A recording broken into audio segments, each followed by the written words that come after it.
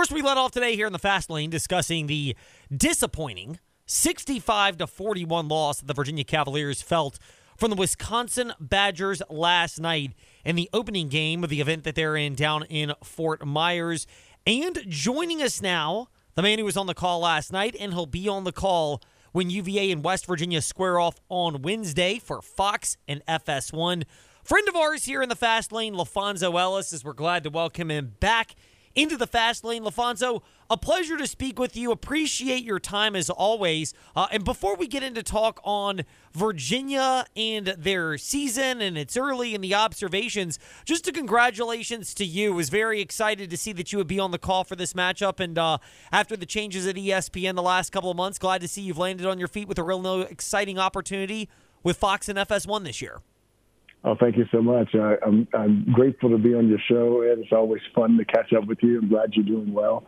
Yeah, so grateful for the opportunity to be with the Fox family of networks. I'm slated to call 20 games for Fox and FS1 and then 5 games for the Big Ten network, which they own, and be a bit more regional here. But it works out well because I live in South Bend, Indiana, and I can get to many of the game sites within a 5-hour drive at the very most. So I'm grateful for this opportunity. Fonz Loves Hoops. That's the Twitter account for LaPhonso Ellis. That's Fonz with a Z, by the way.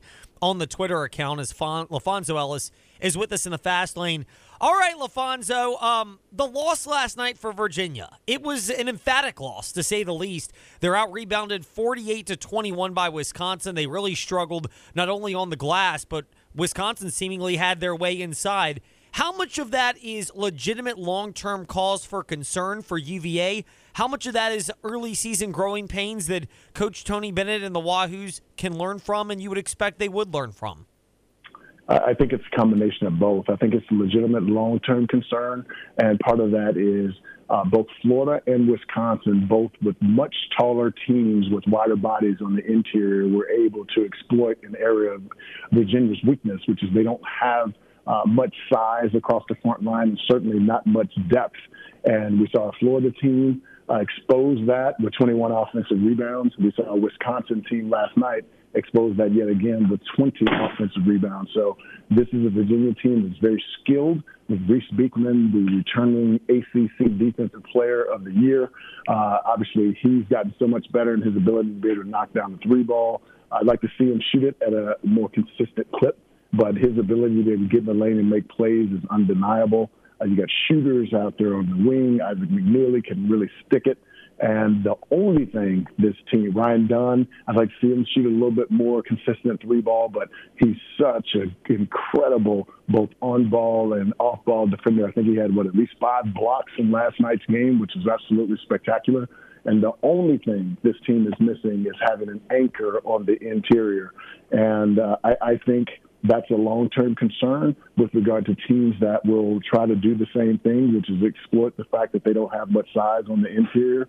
And I said even last night during the game, I really thought that this is a team that really needs to get Jordan Minor involved. And he's come from Merrimack. He's 6'8", 245 pounds. The issue with him is he's been slow to pick up the defensive concepts because he played zone at Merrimack. But at 6'8", 245 pounds, it would give you a little bit more bulk on the interior, give you an opportunity to be able to protect the glass a little bit better. And once you guys get to knocking down the three, now it opens up the floor for dribble penetration for Reese Beekman. And they also may consider playing just a lot. I know it goes against the grain of what Tony Bennett likes to do strategically, but they may need to play a little bit faster to get a few more possessions since they've given up so much on the offensive glass to taller teams.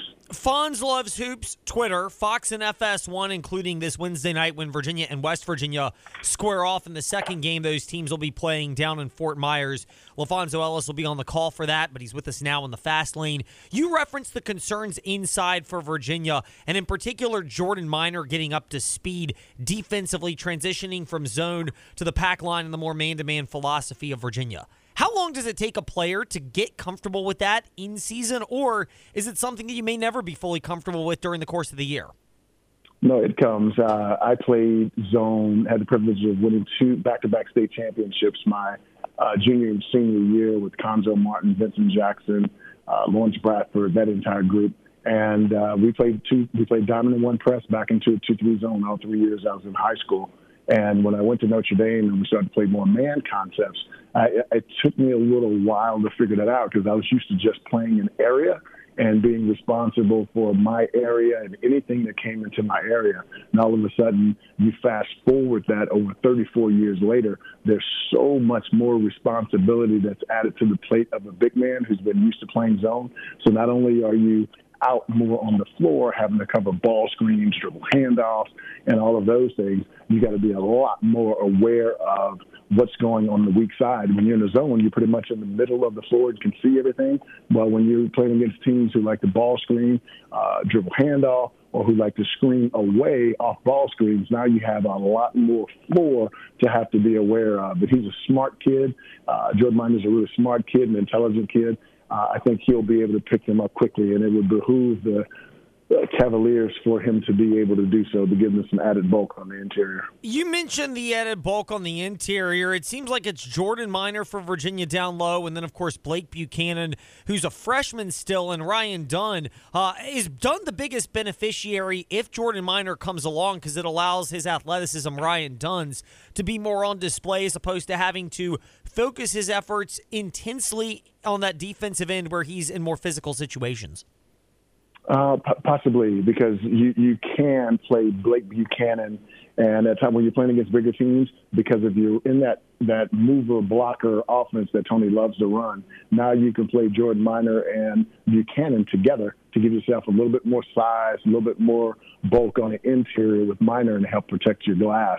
And so at times, then you can slide Dunn even at the 3 to give you a little bit more size, give you defensive ability, give you more explosive opportunities in transition. Fonz loves hoops. Fonz with a Z. That's the Twitter account. And, of course, Fox and FS1 is where you can find LaPhonso Ellis. So that includes this Wednesday when UVA and West Virginia end up squaring off. You referenced the concerns inside, and we've spent quite a bit of our time so far with LaPhonso Ellis discussing the concerns on the inside for the Virginia Cavaliers. You referenced the concept of pushing the tempo to create more possessions. Do you really think Tony Bennett would do that? No, I don't think so, and that's why the development of Jordan Miner is so important, because Buchanan is going to be a heck of a player. I really like Blake Buchanan a lot, but you can just tell right now as a freshman he doesn't have the strength in his legs. There's a time that he caught the basketball last night on the inside. 2 years from now, he would explode up and dunk that in the face of Stephen Crowell. But because he hesitated a little bit and moved the ball around, Stephen Crowell was able to block that shot. That won't be the case 2 years from now. And so I don't think Tony will increase the pace necessarily, and that's why it's even more important for Jordan Miner to come along quickly.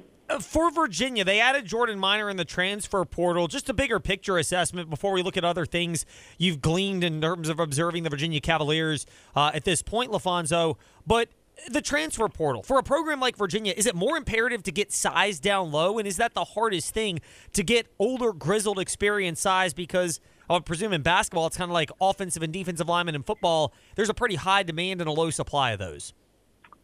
Sure. I mean, you have to be able to recruit to your style, and Tony Bennett does it beautifully. They just don't. They weren't expecting to have the number of transfers. Cafaro transferred last year. No one was really expecting that, and so it left the cupboard bare, because you want to bring in a guy like Blake Buchanan and allow him to be able to learn behind some talented, grizzled bigs that are older, but he doesn't have that luxury. Now you got to throw him into the fire, and so he's having to learn trial by fire, and it's really difficult no matter how talented you are as a freshman. And so I have no doubt that Tony's going to be able to rectify it. I mean, he's an excellent coach, won a national championship, several ACC titles. So if anyone can figure it out, Tony's going to figure it out, and figure it out quickly. LaPhonso Ellis with us here in the Fast Lane. He's going to be doing quite a bit of Big Ten and Big East games for Fox and FS1 this upcoming season, but he has seen the Virginia Cavaliers unfortunately for Wahoo fans, it was last night in the loss to Wisconsin, and we'll see them again against West Virginia this Wednesday evening. You mentioned hope and optimism for Virginia. Tony Bennett is the easy answer to how Virginia fans can have optimism that this thing will get turned around. What stylistically, what personnel-wise can also give Virginia fans comfort that what they saw against Wisconsin maybe was the medicine they needed in terms of exploiting some concerns that they can actually coach up and address the next few games and beyond? Well, the shooters have to shoot the basketball better. They're 4-14 from the three-point line because if they can shoot it better. Now, Isaac Mamili was 1 for 1 from the three-point line, if I remember correctly. Beekman was 2 of 3 or 3 of 4, shot it well. But you have to get the other guys on the perimeter to be able to knock down a consistent three ball because that'll open up the floor a bit more and allow Beekman to be able to get in the lane and create plays for himself and his teammates. And this team is certainly capable of shooting the basketball at a much higher clip. LaPhonso, a couple more questions for you. You're obviously still familiar with the ACC, having covered college basketball in a number of ways the last handful of years. Your overall assessment of where Virginia fits in right now to the ACC landscape as we speak, well before the meat of the ACC schedule gets going in the early part of January? I think it's top heavy yet again, and it's been that way for the last 5 or 6 years. I think Duke is obviously they're the best team in that league, and then I think it's wide open. I know North Carolina is very talented. I look at Virginia, and I think they're the third or fourth best team, especially if they can get this thing figured out on the interior. And so I feel Virginia still, regardless, top 5 team, 4 or 5, I would place them because this is another year, and I love the ACC. My beloved Notre Dame's in the ACC, but I think it's going to be super top heavy yet again, and the middle's really soft. There it is. There are opportunities in the middle for a lot of programs. LaPhonso Ellis will be following that and much more, and gracious enough to give us some time for us today here in the Fast Lane. LaPhonso, we'll wrap it up with this, and we appreciate your time. Virginia gets ready to battle West Virginia, a team that is at even more transition, obviously, with the unexpected departure of Bob Huggins in the offseason and the reshuffling of that roster. For those that will be watching and should be watching this coming Wednesday when UVA and West Virginia square off, what can the Virginia Cavalier fans expect West Virginia to test Virginia with when they square off? Did you say what West Virginia will test Virginia with? Yes. How will West Virginia test Virginia? Yes. Well, you have Jesse Edwards. Here again, they have a major size advantage on the interior. Jesse Edwards, who everyone's familiar with, who played at Syracuse, 6'11", long arms, bouncy. And last night, particularly in the first half, West Virginia did a great job of dominating the offensive glass against a team like SMU, who's averaging 17 offensive rebounds a game. And so it's going to really come back to that. Pace is going to be important. You talk about a West Virginia team that's really only playing right now with 7 scholarship guys. And so Virginia's defense, their defense is going to have to be able to keep those guys out of the lane, make them shoot jump shots, and be able to rebound the basketball. If they can do those two things, UVA will win the game. Things that Virginia struggled to do against Wisconsin, and it's imperative they get corrected, as LaPhonso Ellis has outlined for us. LaPhonso, a pleasure to speak with you once again today in the Fast Lane. Thank you for your time and your observations on UVA in this early juncture of the season. And we'll keep it locked to Fox and FS1 for Virginia, West Virginia on Wednesday. And, of course, throughout the season at Fonz Loves Hoops on Twitter. Sounds good, my friend. Nice to chat with you. Indeed. LaPhonso Ellis with us here in the Fast Lane. And kind of echoing what we mentioned earlier today on our InsaneRadioDeals.com Fast Take at Fast Lane, Ed Lane, Facebook, Twitter, Instagram, and in the opening segment of the show, and that is the size concern for Virginia. You know, that's the part that's not going to go away, and Jordan Minor's the one player, even at 6'8", just the thickness that he can provide, but Virginia's going to need that. They're going to need to still get something out of Blake Buchanan down low, and I thought LaPhonso Ellis touched on that extremely well by mentioning that Blake Buchanan, the dunk last night, where normally in a year or two he's got the physicality to just go up for a dunk, but instead he does not, and the shot gets rejected. That's not the type of thing you're likely to get rectified now. It's going to take a year or two with Mike Curtis in the strength and conditioning program at Virginia to solve that particular problem for UVA. And, it goes back to the other part where you lose Caffaro, which was more unexpected, I'd say, than Caden Shedrick, who many people thought at the end of last season, kind of his views on things and how he was being used in practice and games versus what he wanted and what Virginia expected out of him.